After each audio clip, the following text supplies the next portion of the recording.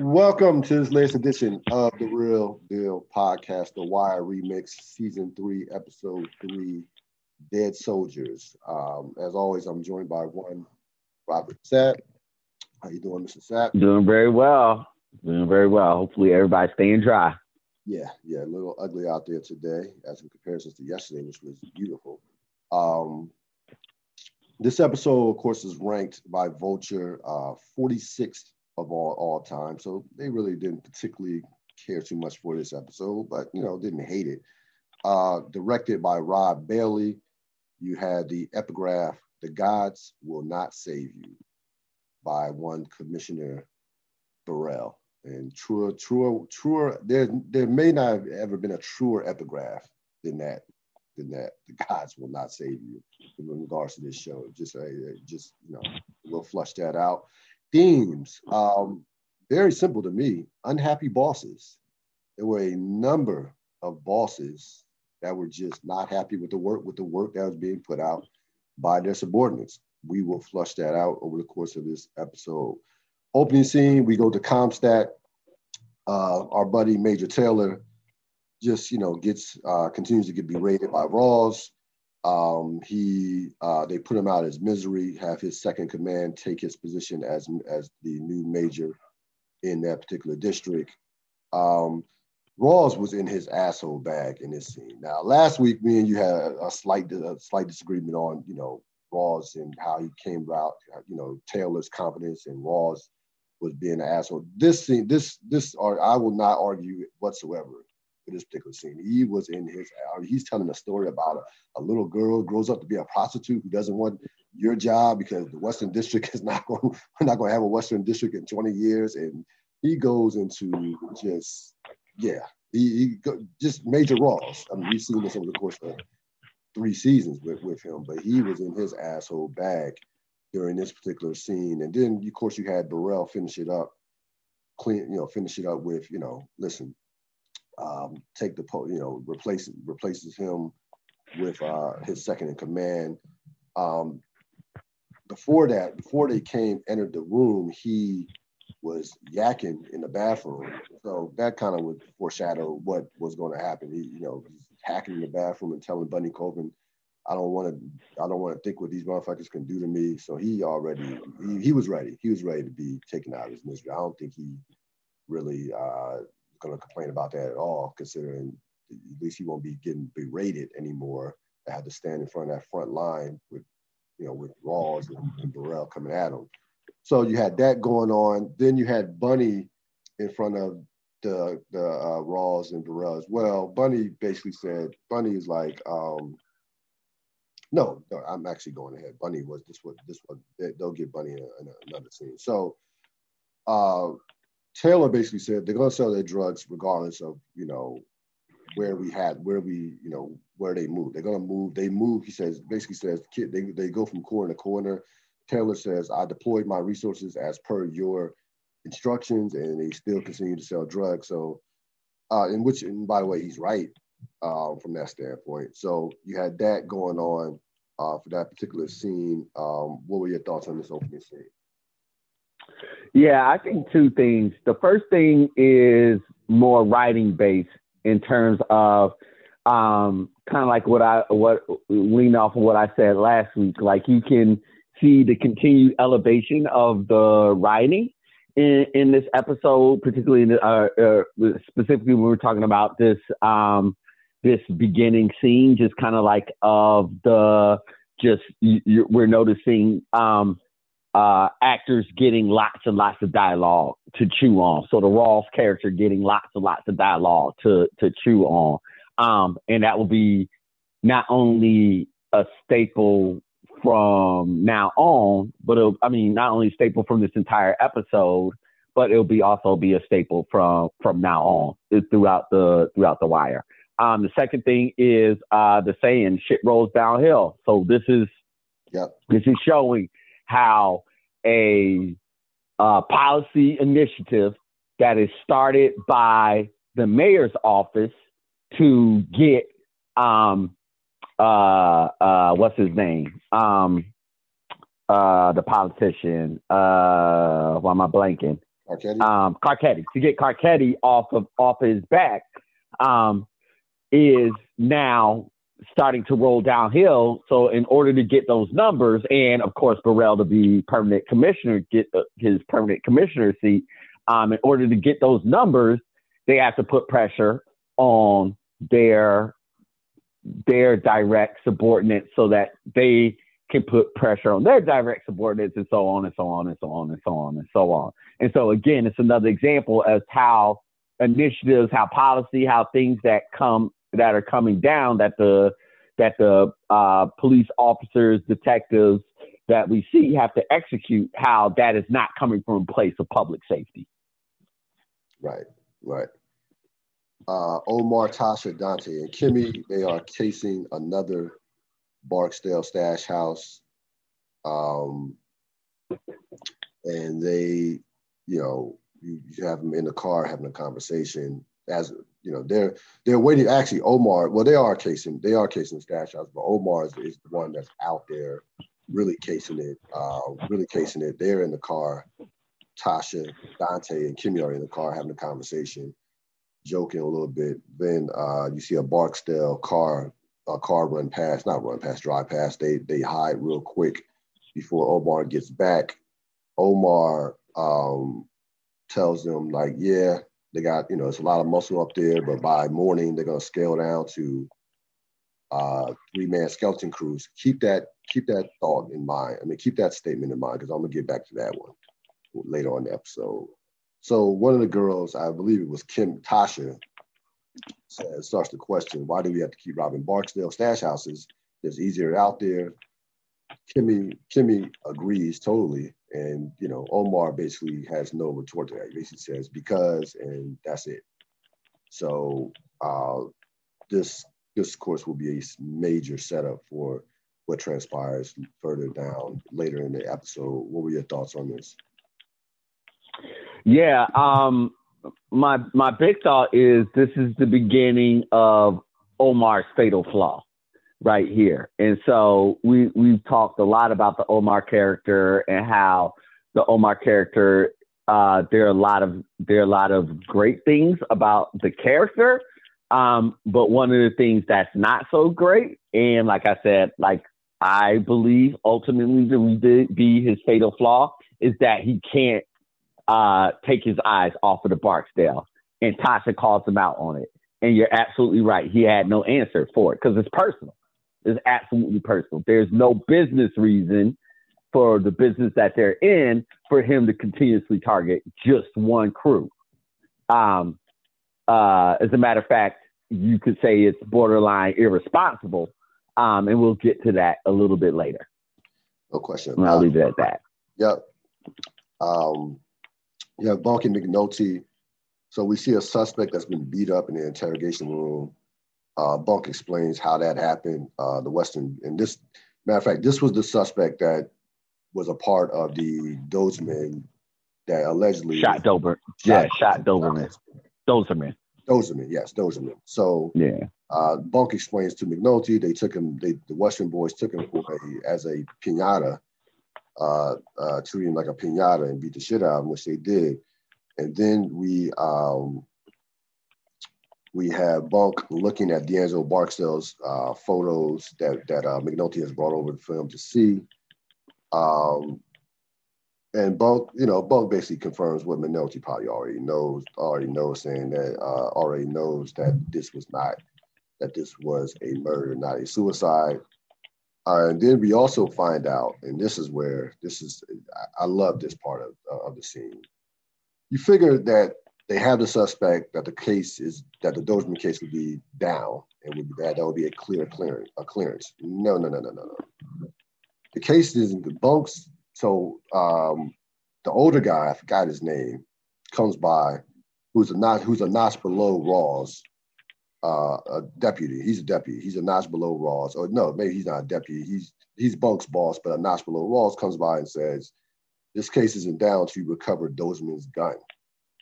So Bunk is, of course, like, basically like, what the fuck? Like, I got chase a gun. And McNulty, of course, agrees, saying out of all the guns in Baltimore, who cares about one? Who cares about one gun?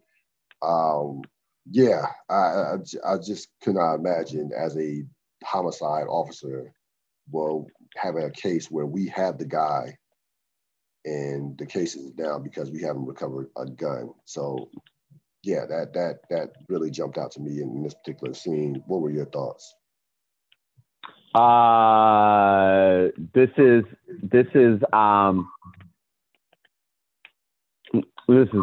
plot. This is a plot. This is plot. To move the plot to like further to move the plot. Yeah. So would you agree that this was not a great piece of writing? I don't know if I necessarily like. I don't have the same type of feeling towards it that I had when they were kind of like keeping McNulty busy in season 2. I was going to get on that. Yeah. But it is a little bit forced in the same thing of they need to figure out a way to connect Bunk to the overall investigation that will ultimately end up, or they need to not the overall. They're not doing that this season like that. They need a way to connect Bunk to what's going on, and as we follow how this gun tracks, yes, we'll be able to see what the connection is. Absolutely. Yeah, we'll find that out. Yeah, I completely agree with that. But it's definitely, this is something to move the plot along. Yes. Stringer and Prop Joe meet out in the rain. Prop Joe tells Stringer that the cops blew their wire with the cheese case, and he recommends that he keeps a low profile and keeps a low profile and keeps the cops bored. Quick scene, but very important scene. What were your thoughts on this scene? Yeah, I mean, like my big thing is that Prop Joe and Stringer see eye to eye in their theory about how the drug game should be, and so it makes sense that they're connected in all of this. Otherwise, this is the beginning of this is not even the beginning.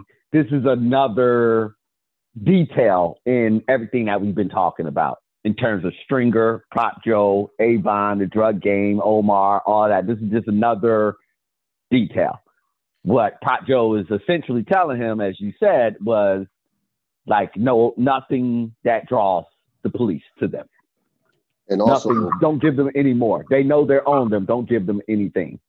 Also, you had both of them confirming that they don't talk on, neither one of them talks on the phone. Prop Joe asks, right. I don't talk on the phone. Do you talk on the phone? Stringer says, of course, right. No. So you have that going as well. Colvin and Lieutenant Mello, they are looking for spots, of course, to execute Colvin's plan, which we talked about last podcast. So this scene was definitely a setup scene. So they're looking at various vacant spots to set up what Colvin's grand plan. Any thoughts on this? Setup. Arquetti and Tony Gray. So, and a reporter as well. So Carcetti is beating him in this game called Liar's Poker. I don't know. Have you ever played Liar's Poker? I mean, it's just straight up gambling. Okay. So, I mean, there's no necessary requisite skill to it. It's just, okay. I mean, you might as well be gambling on which is when I pull the card out the deck, which is the highest card, right? Like it will be a king or will it be a deuce. Yeah, just ABC version of gambling. Yeah, they're just gambling. They're just literally just sitting there just gambling. So he's beating him and beating him badly, which I think I never thought about this prior to watching the scene. Many times I've seen it, which actually makes sense in terms of the direction of where their characters are going to go and what type of character Carcetti is. Anyway, so the reporter comes up. Carcetti tells the reporter there's not going to be academy class for the cadets. And he says that blames the high crime rate on Royce for not funding police training, and tells the reporter, you confirm that. I got some quotes. I'll have some more quotes for you.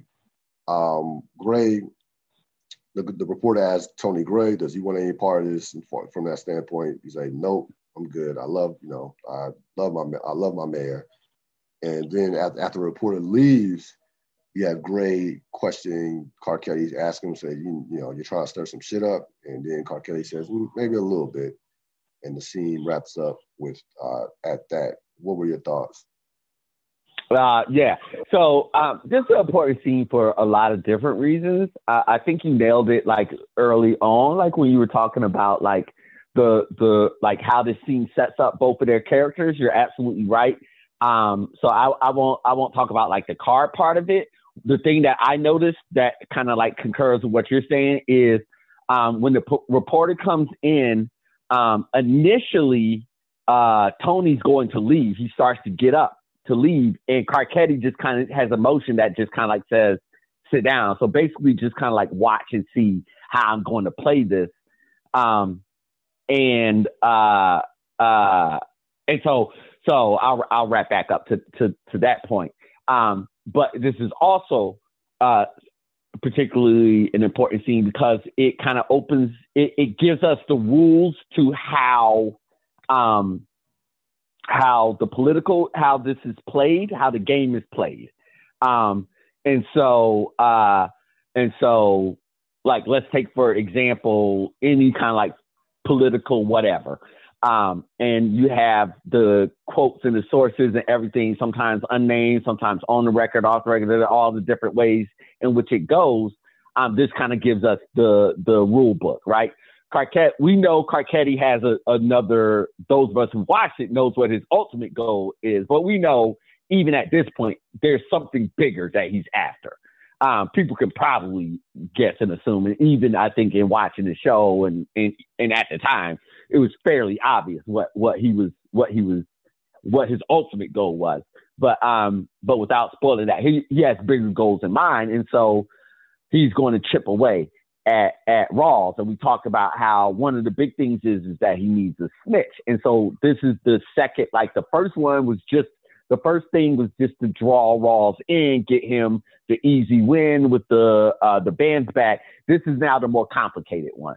This is now where the game really, really begins, because not only does he have to get Rawls what he wants, but he also has to make the mayor look bad in the process, but also can't lose Rawls either in the process. He can't lose his snitch inside the inner circle. Talking about Burrell. Yeah, Burrell. Sorry, I said Rawls. Burrell. I meant Burrell. Sorry.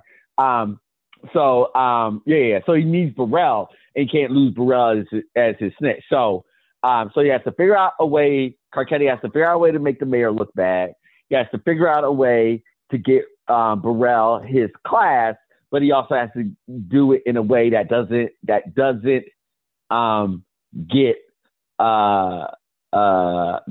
alienate Burrell.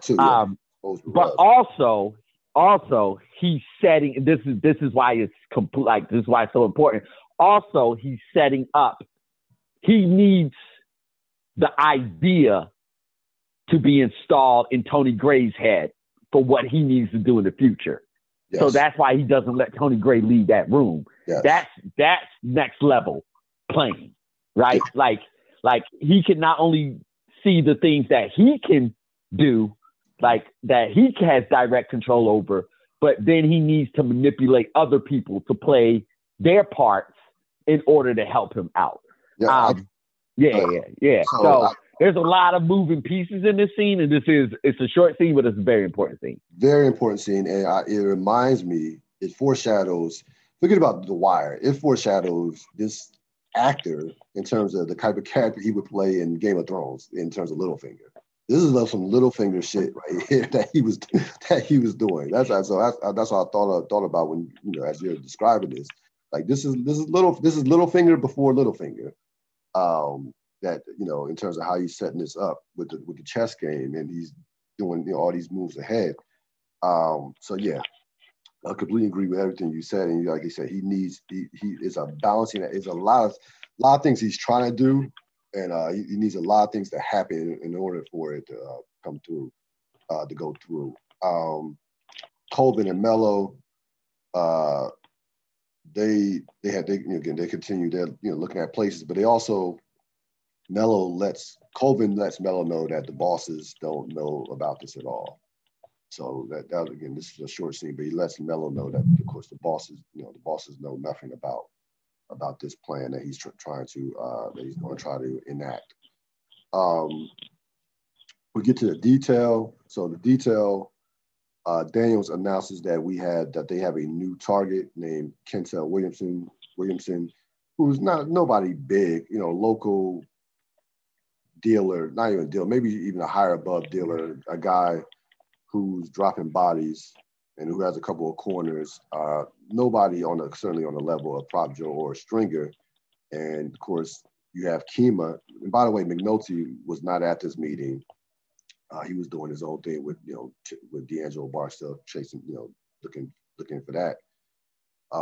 So you have everybody is basically like, okay, this is what we're going to do, except Kima. Kima's complaining about, we're shifting, we're just quitting Prop Joe and Stringer over a blown wire. And, she channels her inner McNulty from that standpoint. And Presbadowski jokes with her about that at the latter part of the scene. So the big part is the detail has shifted now to another drug dealer because he is dropping bodies, and that is the mandate around the district now. We gotta calm down these we gotta bring down this murder rate. And like to your point about shit trickling down, that's this is the mayor, Carcetti to the mayor to Rawls. Now the detail is feeling that effect of all those decisions and moving parts as well. What were your thoughts? No, you made the point. That's it. So McNulty goes to Jessup. He reenacts D'Angelo in terms of the hanging, or in terms of the murder. He reenacts that, and of course confirms what we already knew and what he thought of as well, that D'Angelo Barstow did not kill himself, that his death was indeed a murder. What were your thoughts? Set up. Colvin and Mello again continuing to look at spots for his plan. That's of course that is a setup scene. Carcetti and Burrell. So Carcetti gets on the phone with Burrell. He gives Burrell about the heads up about the reporter asking him questions about the academy class, and tells him to no comment. The reporter, Burrell, of course, is besides himself because he does not want to be exposed as a snitch and doesn't want to look bad from that standpoint. So, but Carcetti's like, look, you got your, I took care of you. Don't worry about it. If the reporter asks questions, just simply no comment. The reporter. What were your thoughts on this scene? Yeah. This is set up, but pretty much just hammers home what we were talking about. We get to Cuddy and Grace's sister. Grace, of course, is his Cuddy's old flame back in the day when he was out there dealing, as an enforcer for the Barksdales. He's looking for Grace. He runs into her sister. He runs into her sister, who is a crackhead, and she tells him where to go find. She tells him where to go find Grace, basically. Yeah, set up. Omar. So we get to the big scene. Omar, Kimmy, Dante, and Tasha. So they rob the Barksdale stash house. They get into a gunfight with the Barksdales, in which Dante accidentally shoots Tasha before they get to the car. You also had Kimmy shooting one of the Barksdale soldiers. Watching this scene, just a horrible plan altogether. Couple questions here. So I counted at least 5 to 6 Barksdale soldiers. The reason why I say that is Omar told the crew that they're going to scale back to a skeleton crew of 3. I think, this is my personal opinion, I think he purposely misled his crew. I don't think he. No. You don't think so? Sorry, no. You don't think? Okay. No. So Omar, under that, of course, well, Omar miscalculates. There you go. Miscalculates how many Barksdale soldiers there were going to be, which, by the way, to me is obviously is a huge mistake. But to me, this is where, getting to your point about his, being so sought out on vengeance that it clouds his judgment, because they're waiting for him. They are absolutely waiting. Yeah. He basically goes the point. He basically goes into an ambush.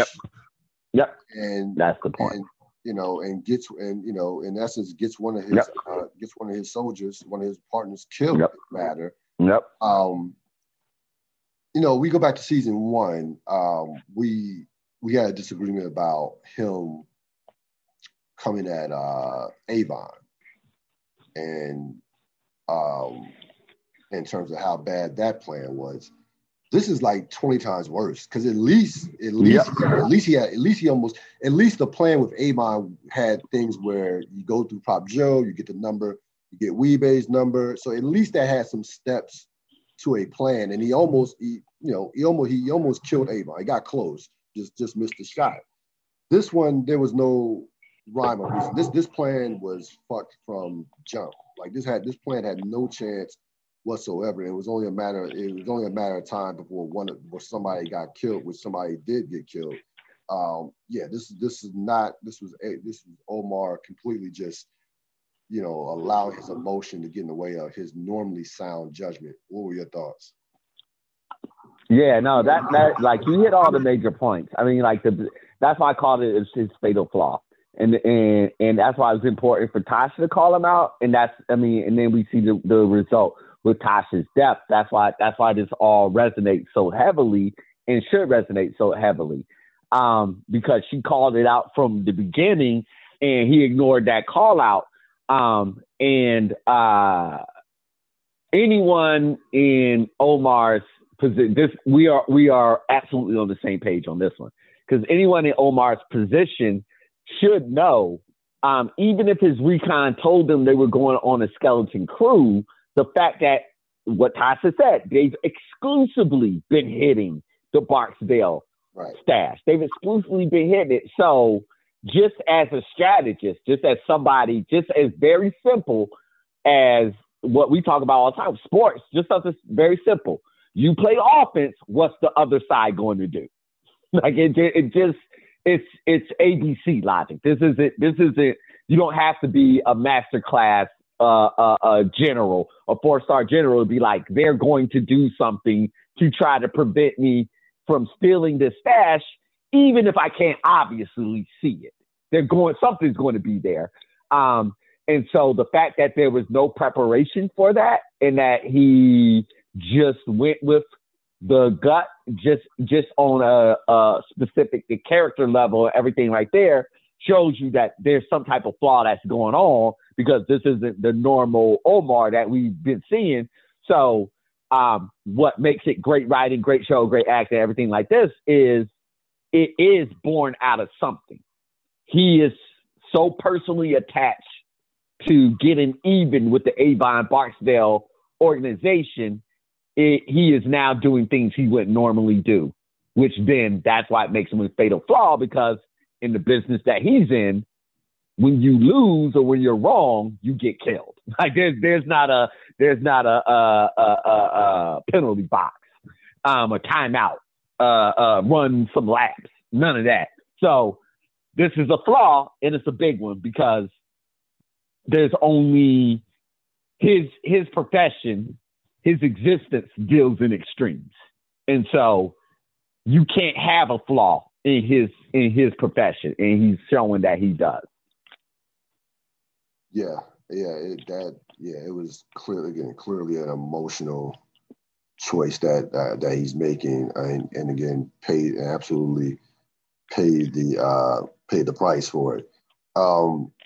Burrell and Royce. So Royce forces Burrell to take the hit for the academy class and some of the bad press that Royce is receiving because of it.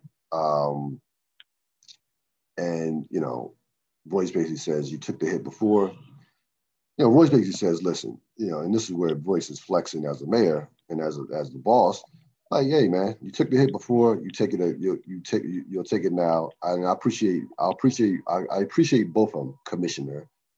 And of course, Burrell isn't happy, but you're trying to, Burrell, wants to fulfill that term of the full 5 years as the commissioner, the full term.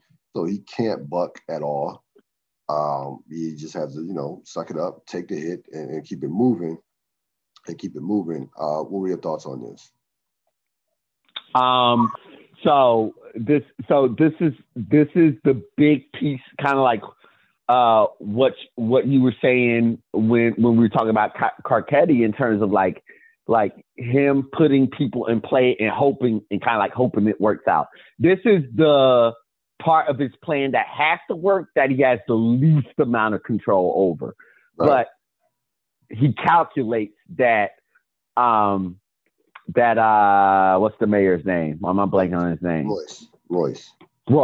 He calculates that Royce is so egotistical that he won't back down. And so if Royce were more attentive to Burrell's situation and was more empathetic and was like, you know what? You took that hit last time. We'll figure out a way without making you look like an asshole.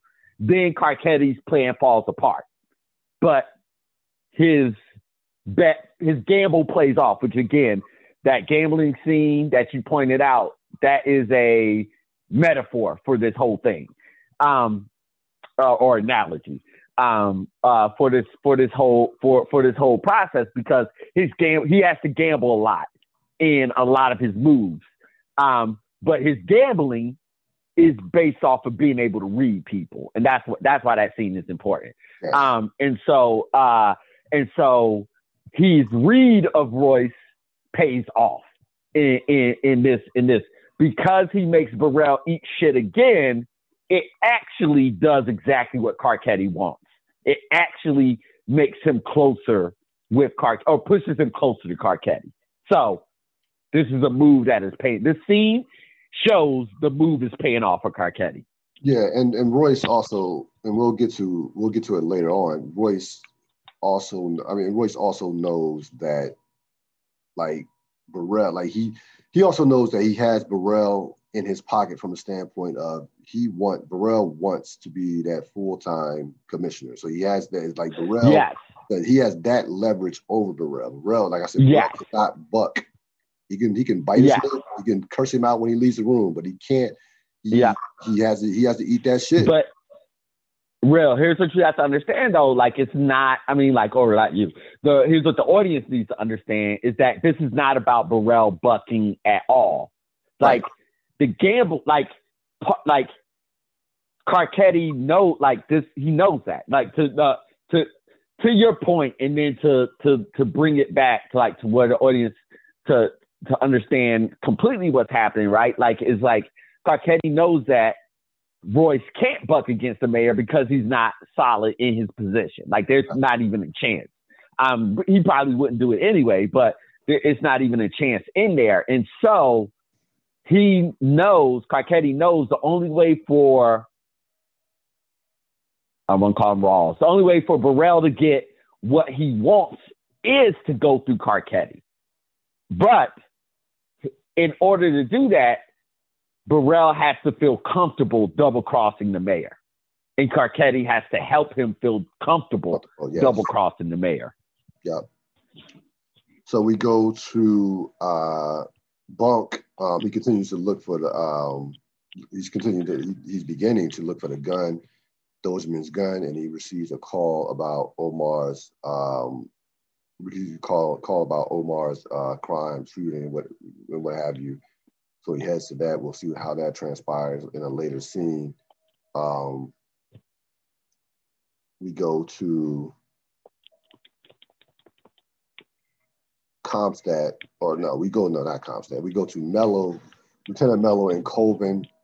We have Colvin and a couple other officers, and this is where, you know, if you want to know what it looks like at a process in terms of the process of juking the stats, this was the scene for you, because they're talking about different crimes, and the officers are basically saying, okay, how we can maybe downgrade this to that, to this and that, without going to specific details of other crimes.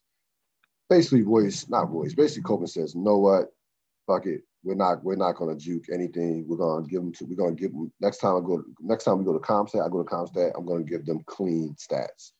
So you see Colvin refusing to juke the numbers. What are your thoughts on this thing? It's definitely set up, but it's kind of like big time setup. Because they haven't, like, I paid careful attention. They still haven't introduced that language yet. It hasn't, juking the stats hasn't been a confirmed term at this point in time. So the closest thing that we have, I don't know if this scene has come up yet. It might be after. It might be in this scene, but when they're walking away. Did we talk about them walking away yet? Walking away. Was that in this scene where all the captains are leaving and going out to the elevator? No. We get in the elevator. Okay. So that's coming. Okay. All right. Okay. So I won't say that part. But you're right on. You're 100% on point. Is showing us the rules of how they manipulate the statistics. And so it's set up in that, because of course that's going to be super, super important all throughout the season, but also it's set up in the way in which Colvin views this final year of his, or his final year, whatever into his retirement. In the fact that his kind of reform is going to actually be like, I'm tired of the BS. So that's just kind of like the initial introduction of that. Yeah. So we get to Comstat. Colvin, of course, is front and center, taking heat from Rawls in particular, and then later Burrell, as we'll get to. And basically Colvin says, you know, these are clean stats. His murder rate is up in his district.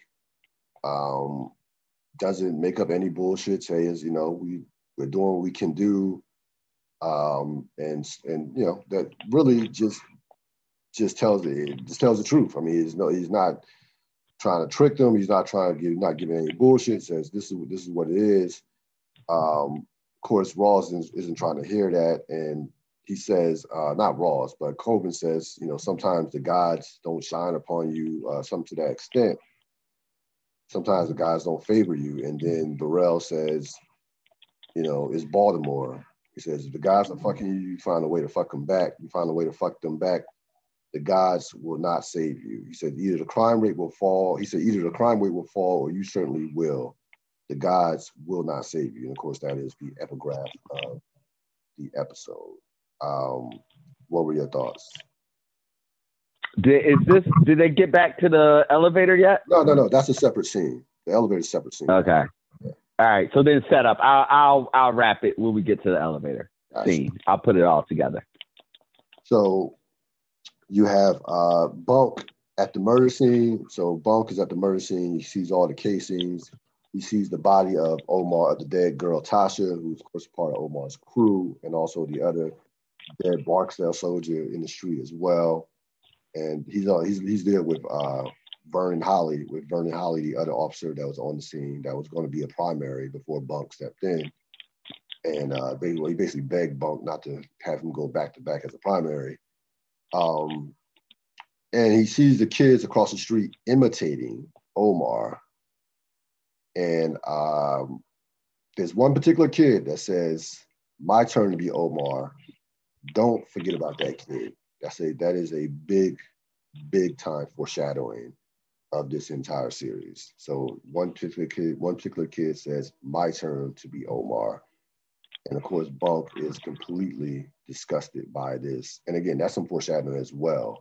Bunk's anger towards seeing those kids imitate Omar. So we'll see how that plays out over the course of this season. What were your thoughts? Yeah, we gotta move on. Set up, but just like you mentioned everything important. There's no way to talk about this without saying it. Yep, we gotta move on. No, I guess, and I'll say this. I guess the thing that I took away from it, besides what I just mentioned about the kid, was just how disgusted Bunk was, and his facial expression, his body language in that. So when he saw those kids imitating Omar, so that was my big takeaway from that scene. Besides the obvious, was Bunk's body language and seeing those kids imitate Omar. We get to Marlo and Fruit. Fruit, of course, is one that, of course, ripped off Cuddy a couple episodes back. Has his own corner.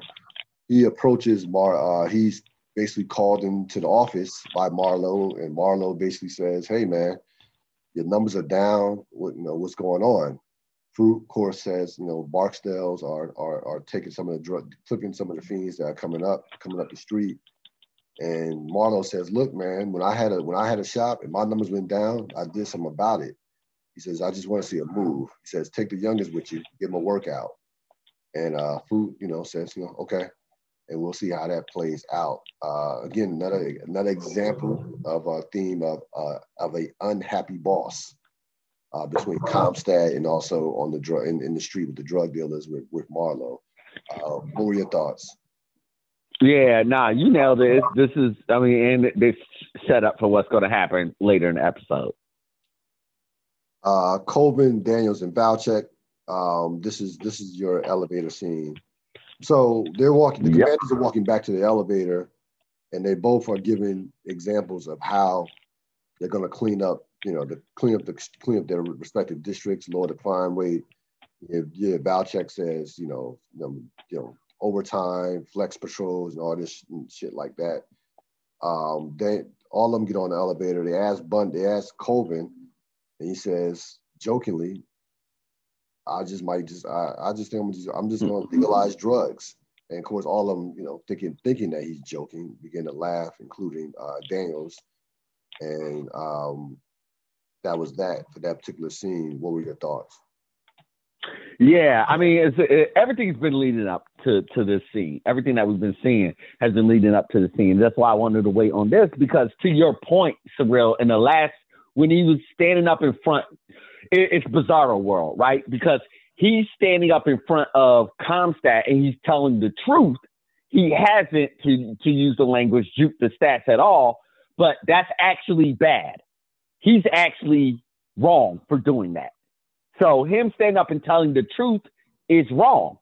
He should be lying. His stats should be juked. All of that should be happening. That's what Rawls and Burrell and the mayor want. That is specifically what should be doing. So him doing the opposite is doing wrong.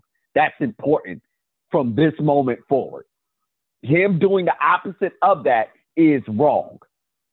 So him using his own moral code, his own value system, or established value norms of society is wrong in this situation right now. And so that's why this whole thing gets flipped upside down. And so when I said to your point, what I meant was he wasn't joking. He's actually telling the truth. Yes. The idea just sounds like a joke to everybody. Yeah, well, he wasn't. And so that's the Bizarro World. He's telling the truth. Everybody laughs because that seems so ridiculous. And so he wasn't joking. So the way he said it, though, he did say it with a smile. Like, he didn't say it with a straight, like, he didn't say it dead serious. So that, like, he was dead ass serious. He was dead ass serious. He was dead ass serious. The track of the episode is like, Bunny tells the truth. Nobody can see it's the truth because it doesn't fit the norm, gotcha. Which is why he's a reformer. And so this, this is leading up to this moment because he definitively says his intentions. And the rest of the episode, we're going to see him making the situation so that what he just said can happen. That was when the idea hit him, or the night before, when the moment where he's like, F it, just get it straight, is the moment he decides he's going to enact his reform. That's why he gives it to them straight. And that's why it's a bizarre world. Yeah, good scene. Yeah, excellent scene. Stringer and the Barksdale soldiers. Of course, the news has gotten back with what transpired with Omar and the shootings. They tell them that they got one of Omar's, but he killed. But the girl shot one of the Barksdale soldiers, and so Stringer's basically like, I guess we even now. And then he says, that's like a 40-degree get. It says, that's like a 40-degree day. He says, 50 degrees, 50 degrees, niggas step out the house. 60 degrees, motherfuckers is damn near barbecuing. But nobody says, nobody gives a fuck about a 40-degree day. Y'all giving me way too many 40-degree days. Get this motherfucker. He lets out a plan, says that they're going to cover Tasha's funeral, and if Omar pops up, just be ready if Omar pops up. He refused. Of course, Dinette calls, refuses to take the call. Shamrock tells Shamrock to hang up the phone, and then at the end of the scene, which was the comedy part of the scene, the guy. So he lays out the plan, and then one of the dudes says, "Yeah, we're gonna be on him," and then the dude Sapper says, "Like a 40-degree day," which shows you that he completely didn't understand the word that Stringer said. And Stringer just shakes his head. Go ahead. I'll let you go down. I have a question for you. Go ahead. So I like the scene because, again, this is showing the evolution and the maturity of the writing, going from procedural to more dramatic, to become the ultimate story that the Wire needs to become. It needs to evolve to that level of storytelling. This is another example of, they of course recognize the actor that Idris Elba is, and so just gives him so much dialogue to chew on. And by chew on, when I say that, I mean gives the actor the ability to take the dialogue, own it, put it into like their own, for lack of a better word, swagger, and then change the tempo of the dialogue. Writer Aaron Sorkin is famous for this, when he gives a character just kind of like a speech to just kind of like just really, really go into. So I really like that scene for this. Go ahead with your question. So when Stringer's going into him, do you think that the plan he laid out for Omar was, did he actually believe Omar would pop up, or do you think he's trying to save face by showing himself to be a strong leader? No, that's been consistent. So I think the plan is consistent with the plan that the Barksdale organization has always had for Omar. So I don't think that was anything out of line. The thing that I would question would be, this plan hasn't been working, so maybe you need to switch it up a little bit. I mean, I'm not even knocking. But it's consistent. I'm not knocking. It's consistent with the plan they've always had at Omar. And yes, he's trying to be tough in front of. He's always trying to be tough in front of his group, right? Because that's the knock on Stringer. Stringer's the intellectual one, right? Not the tough one, not the muscle. So yeah, he's always doing that. Yeah, I thought I wasn't even knocking the plan per se, but I thought he was trying. I thought he was trying to kind of save some face. In terms of that. All right, so we have Cuddy goes to the school to see his old flame. He sees her walking. This is not. We'll see how this scene plays out. He's watching her get out of the car and walk into the school. this is a setup for a later scene we'll see between those two. Royce and Burrell.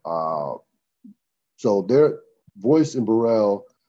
They're in a meeting where it's Team Royce basically. You know, he has Burrell there. He has his chief of staff and a couple other members as well, Delegate Watkins. So it basically has his team, and they're discussing the murder rate. And Burrell in the meeting points the finger at another person in Royce's on Royce's team. They get into a little argument, and then Royce kind of calms down the argument, and says, "Hey, we're all on the same team." He says to the guy whose name is Demper, the white guy, name was Demper, says, "Hey, me and you going to be counting votes this time next year." And he says, "Let's pretend like we're on the same team." And then one of them, the chief of staff, jokingly says, "I don't think any of us wants to get a real job." So they leave on, you know, a relatively good term from that standpoint. Royce walks out, Demper walks out, and you're left with Royce, the chief of staff, and Delegate Watkins, who we will see as this season plays along will have a major role in moving forward. Delegate Watkins basically says, "Look, you're weak on crime. Demper is a hack, but he's an elected hack." So giving you some insight on the political game. He says, but you know, you need to move on Burrell. He says Burrell is dead wood. You need to get rid of him. There's better out there. And Royce says, "No, he's on the team. I value loyalty." And Watkins also, and this is one to kind of like remember for foreshadowing as well. Watkins not only recommends that he gets rid of Royce, he recommends that Royce gets rid of Burrell. He recommends that Burrell get rid of somebody, a character that we haven't seen yet named Unetta Perkins. And he basically says she's had her time, get rid of her. Royce says, "No, I value loyalty. She's on the team." So I think this was a just very important scene in regards to giving you insight on who Royce is and the fact that he is not listening to a guy who we don't know the importance of Delegate Watkins at this point, but we figured that this guy is an older guy. He's been around the game. We figured that this guy knows the game just based on his age, just based on the fact that, you know, he's an advisor to Royce. So Royce is not listening to him. And I thought this is a very, very pivotal scene moving forward for not only this season, but also for next season as well. What were your thoughts? Yeah, it is, but it's very masked. There's no way at this point in time for me to know that just based off of what is seen in this room. But to your point, there's a consistent theme, and the theme is loyalty.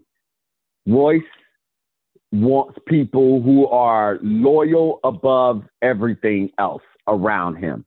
And that can potentially put Burrell in a very bad situation.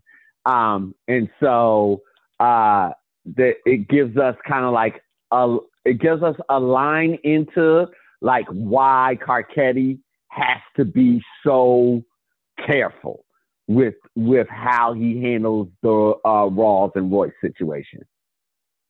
Yes. So we have Landsman and Bunk. Bunk, of course, is working on looking into the murder that happened with the Barksdales and Omar. And instead of looking for the gun, and Landsman catches him. Landsman lets him know that, listen, this gun is priority number one at this point, and you should be looking for this gun. The bosses want the gun, and that's just the way it is. Landsman has an important line in this scene as well. He says the girl that got killed, Tasha, Omar's partner, says she's dead in a zip code that doesn't matter. What were your thoughts on this scene? Yeah. I mean, like I think that illustrates a lot. But more importantly, there's this tension between, like you say you want to stop the murders, but then you want to take a veteran murder police off of murders to look for a gun to save the police department embarrassment. Like those two things don't go together. And so you get a sense of the hypocrisy of it all. No question about it. Essentially. No question about it. McNulty, Kima, Freeman, and Perlman, they're discussing the details new assignment. McNulty lets them know that, tells them that D'Angelo Barksdale was not a suicide. You have, of course, but you have Freeman and not Freeman. You have Perlman basically standing up for Daniels, of course, because he's dating him about the case, and saying that he's under this type of pressure, under the pressure to bring the murder rate down. What were your thoughts on this scene? Set up. You have Omar, Kima, I keep mistaking her name, Kimmy, Omar, Kimmy, and Dante. So this is later on, of course, this is at night. They're back at Omar and Dante's spot. Everybody, of course, is, in a horrible mood based on what transpired. Omar is in the room by himself, laying on the bed, and he burns a cigarette in the palm of his hands as a means of, paying. I guess that was paying his respects and punishing himself at the same time for what happened to Tasha. He comes out, takes full responsibility for what transpired. So it's on me. It's my fault. I need y'all to hear this. And Kimmy basically says, that does nothing for me. Dante doesn't say anything. What were your thoughts on this scene? Yeah, I mean, like exactly. Like Kimmy said it the best. Like it's a acknowledgement that Omar failed in every way possible. Yeah. Michael K. Williams was great in the scene, by the way. His acting in the scene was great. I think I love vulnerable Omar because this guy, like, he's one of the most beloved characters, maybe the most beloved character on the show. You see Omar, rob drug dealers. We see Omar destroy Levy in a courtroom. But when we see Omar, and I think it was very important for the show to show that, he's kind of like, he's this mythological figure, but there are still some flaws. And we saw it we saw it in season 1 when he got shot by Weebay, and he's out there struggling. He's out there, looking uncomfortable with all the heat that's on him, had the gum stuck to his door and things of that nature. Fast forward to now, he makes a move that completely was, the wrong move, and he pays the price for it. So I like how they bring him down to earth versus the amount of times they make him look like, this larger than life character. I liked how they walk. Enjoy how they walk that balance up until this point in the series. So you have McNulty and Kima. They're drinking at the normal spot there where you would see McNulty and Bunk. So Kima, I thought that was Bunk taking a piss, and then Kima came out. Oh, that's Kima. So she comes out, and they're basically both complaining about their home lives, about their spouses. In the case of McNulty, his ex-spouse. And then towards the latter part of the scene, he tells Kima, I want to go down to around the Western to see what's going on since the towers came down and what's going on from that standpoint. What were your thoughts on this scene? Set up and just kind of like close the book on like Kima and her home relationship, or another nail just cementing it. Also gives you some insight into in terms of Kima almost becoming McNulty like. A little of that too. I mean, they're teasing it right now. Yeah. Yeah. So we see Cuddy getting dressed up. Cuddy, gets a couple rounds in on the bag. Gets his shirt, shines his shoes. Cuddy is getting ready. Cuddy gets dressed up, full suit, getting ready for to go see his ex flame. Grandmother gives him not grandmother, mother. His mother gives him some money before he leaves. And no, you're right. It's grandma. This is grandmother.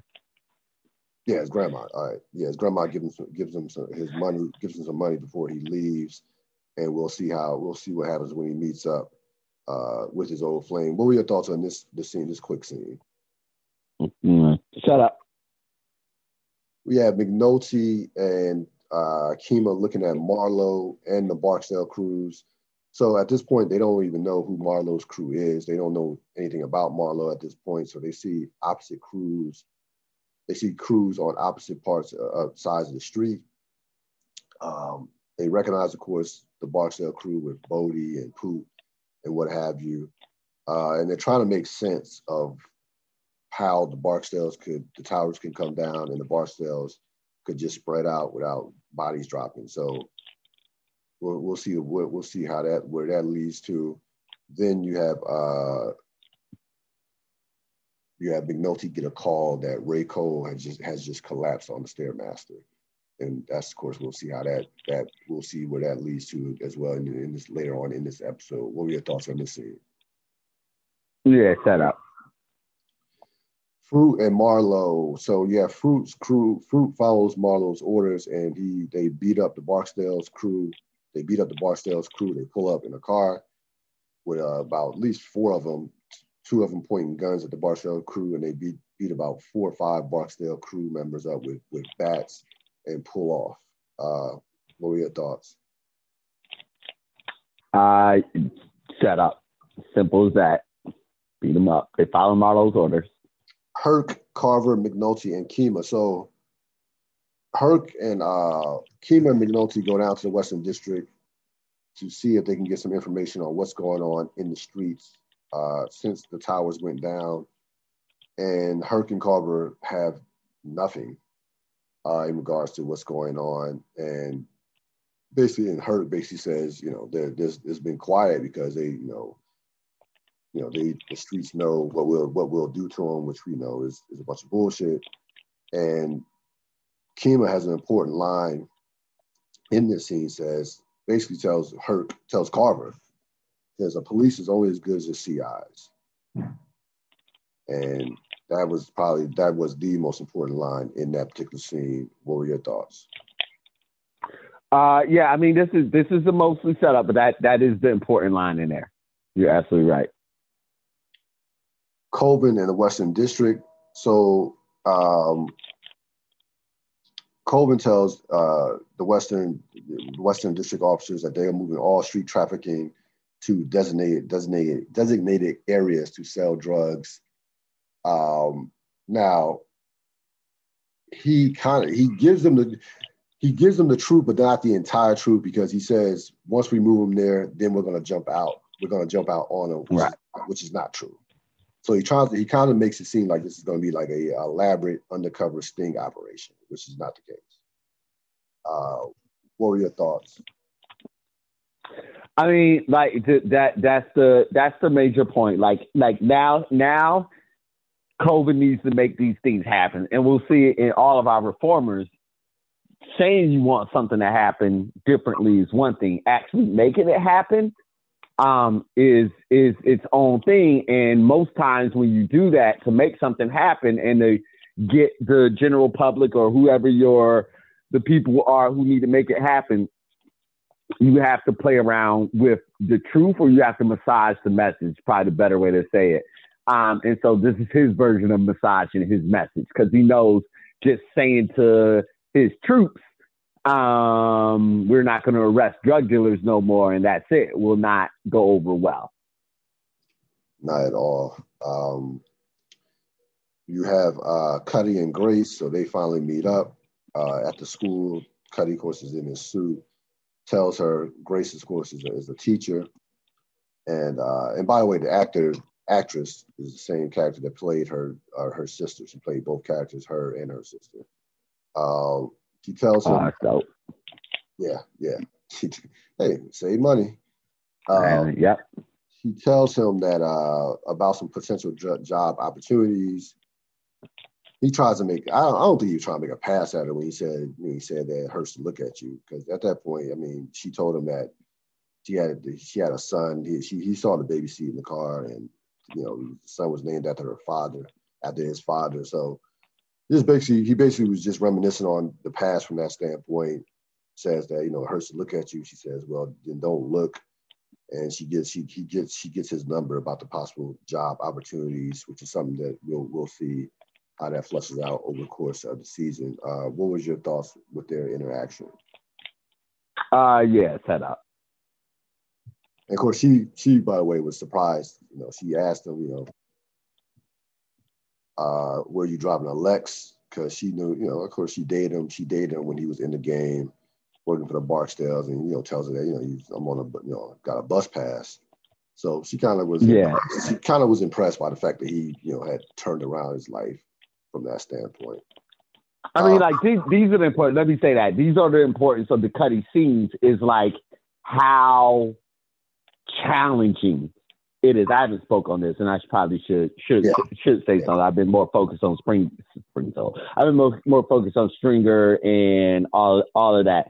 The importance of the Cuddy character is, and why he's one of the main symbols of reform in this is there's two things. A, prison reform, right? Like, what does it look like for somebody who goes to jail and authentically wants to make a better life for themselves, or not authentically, that's the one word, who seems to sincerely wants to make another life for themselves. When he gets out of prison, what we've seen and what we will continue to see are all the challenges that are in part of that process. Like, literally, like his grandmother had to give him money. Like, he can't get a job. His grandmother has to give him money. It's not setting somebody up for success, the way in which they come out of prison and all the different things that are being asked from. So that's what the show's trying to show with Cuddy. And then particularly the Cuddy character is all about like how you can be one person at one moment. In particular, like with Cuddy, he was a drug dealer. He was in the game. He was, murderer, blah, blah, like all the different stuff going inside the prison. Now coming out, he wants to be something different. He just doesn't know what it is. And this is part of that process. And you're absolutely right. When he says the words, it hurts to see you.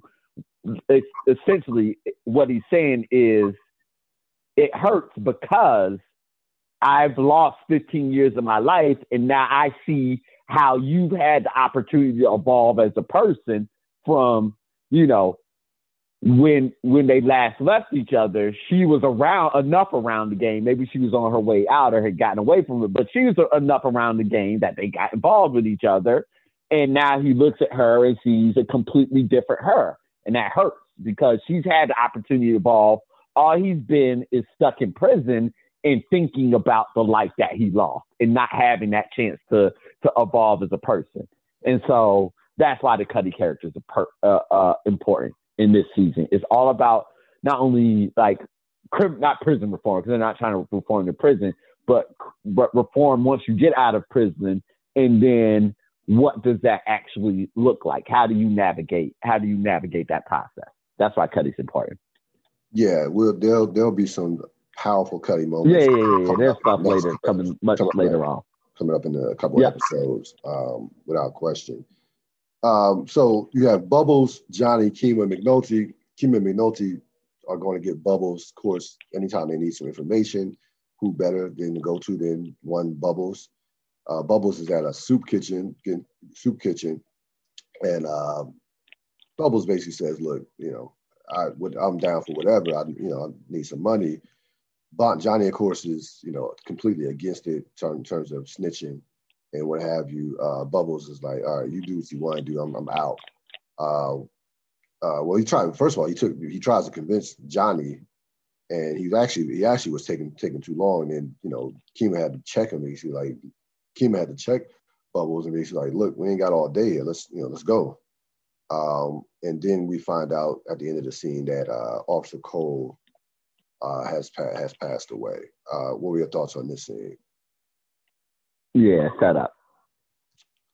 So we have Carcetti is at an event, telling the story. He's with the family, and we see him eye a young lady at the bar, which will be a setup, of course.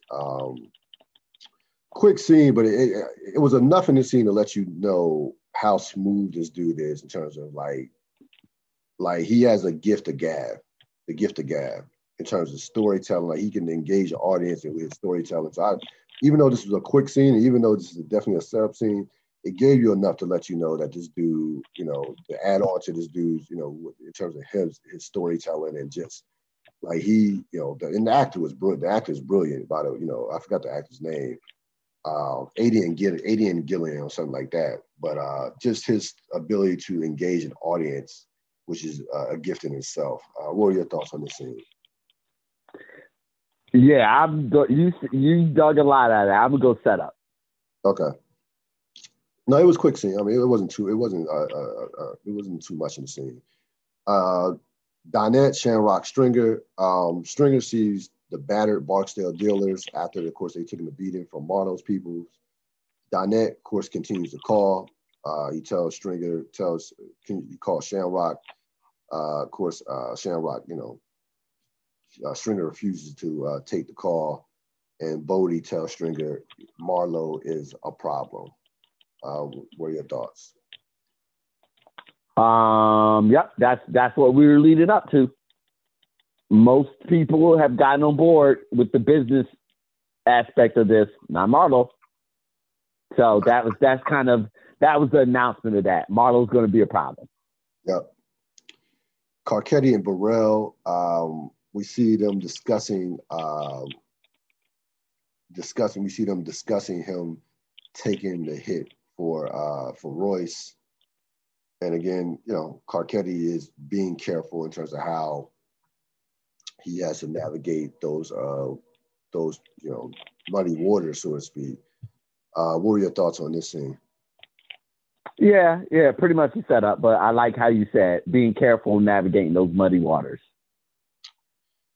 So we're at Cole's wake. And before I get into the scene, Officer, if you didn't know, Ray Cole, the guy who played Ray Cole was one of the executive producers of the show, Robert Colesbury, who died unexpectedly before season 3. He was one of the more respected from the stuff that I read, outside of Simon and Burns, they make him out to be like he was probably the most important part of the show. Like this dude. Well, he died, so there's a lot. Sorry, that's not. Keep going.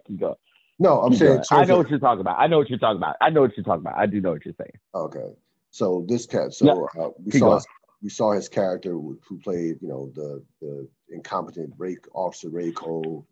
Maybe that's a little harsh, incompetent, but just the bungling detective Ray Cole over the first 2 seasons. He died unexpectedly before season 3 premiered. So this was a dedication to him from that standpoint. Yeah. He's laid out on the bar, in a bar room pool table, as you have Landsman, Landsman giving his eulogy. And this will not, of course, be the first time we see that done in this particular series. What are your thoughts on this whole setup? All the officers gathering and playing the song, playing the music, and this whole particular scene. Yep, nope, you said it perfectly. They were memorializing him. Also, we have Carcetti and family. So Carcetti is wrapping up the event. Not wrapping up the event, sends his family home and tells his wife, God, have a couple, got a couple more people got to talk to, and so on and so on. Of course, we know it's bullshit because we saw him earlier eyeing a young lady at the bar, and we'll see how that plays out at the end of the episode. So probably another scene setting up the episode. Bulk and McNulty, they are outside the bar. Both are completely just wasted. Cole comes out as they discuss Cole, as they discuss Cole, and of course, Bulk kind of comes at McNulty a little bit, saying that he checked out of here, having a clearance. You owe him a clearance from that bird case with Omar, and McNulty says, "Yeah, I know." And then you see Norris, who's also drunk, comes out, gives them a shot, and then proceeds to just throw up right in front of the funeral people who are just shaking their heads. And and then after he throws up, Bulk gives him a cup of beer. So just a bunch of basically drunk cops celebrating, the death of Officer Cole. What were your thoughts on this scene? Set up. Not even set up. It's just a scene. So we have Carcetti. Of course, Carcetti has sex with the lady from the event they had been eyeing throughout the course of the night. Nothing big here. Carcetti cheating on his wife. Then we have Slim Charles and the Barksdale soldiers. They, of course, at the orders of Stringer, cover Tasha's funeral, and you have Omar paying his respects behind Watts smoking cigarettes behind a tree. Of course, the Barksdales don't see him. So, okay, and this is why I had to ask you about the plan that Stringer had about covering the funeral, and hey, maybe Omar pops up. So Omar is right there, like he's literally across the street behind the tree. So if that it was the plan, right? Why were none of the Barksdale soldiers even like looking in that vicinity or in that area to see if Omar would pop up? I mean, they couldn't believe that he would actually walk in the funeral home to pay his respects. So I'm not confused by that, but I was kind of like, he actually did show up. So that's why I asked you about the plan that Stringer had with covering the funeral. What were your thoughts on this? I mean, like there's no functional thought. Like the scene is what it is, but that like if I'm going to zoom in with you on like why things happening the specific way that they're happening from like what's going on with the character standpoint, then the consistent thing is the Barksdale organization as existed at the very beginning of season 1 no longer exists. It hasn't existed like that for a while, since the end of season 1. Oh.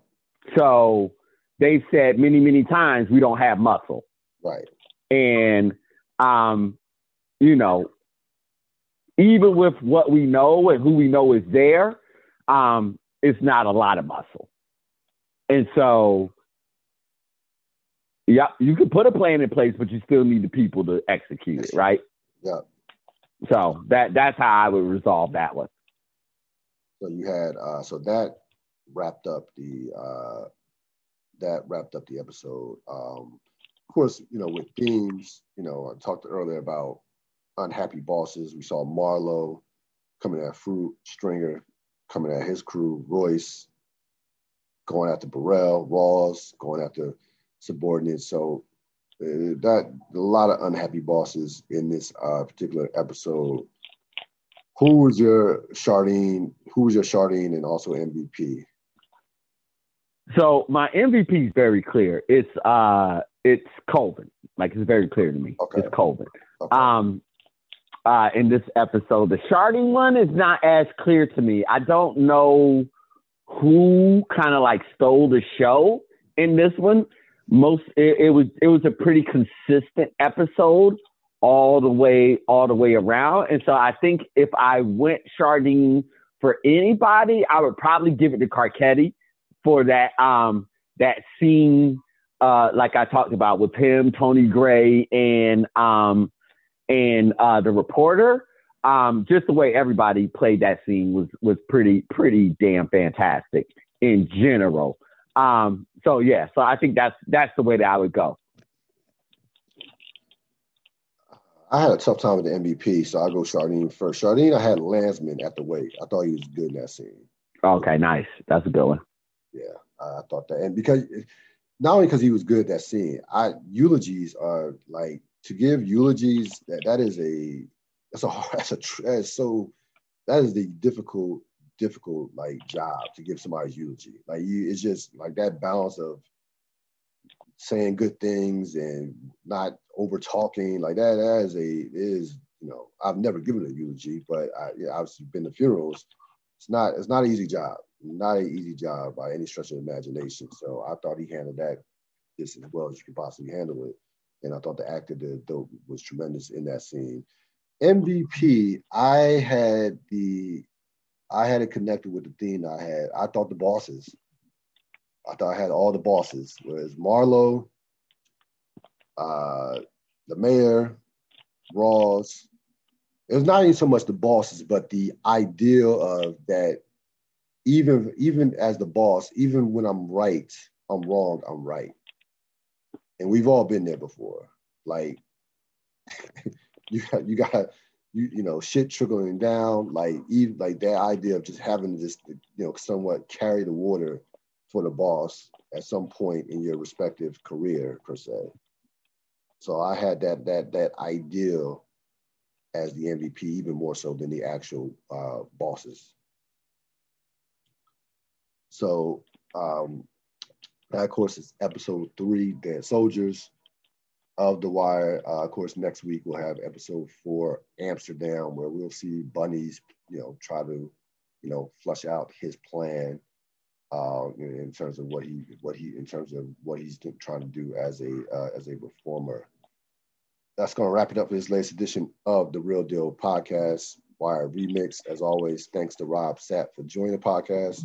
I will see you next time, buddy. All right, everybody be safe, be healthy, and stay dry. No question.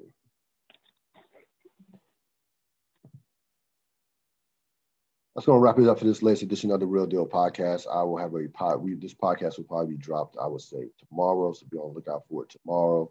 Also, another podcast as well. I'm out.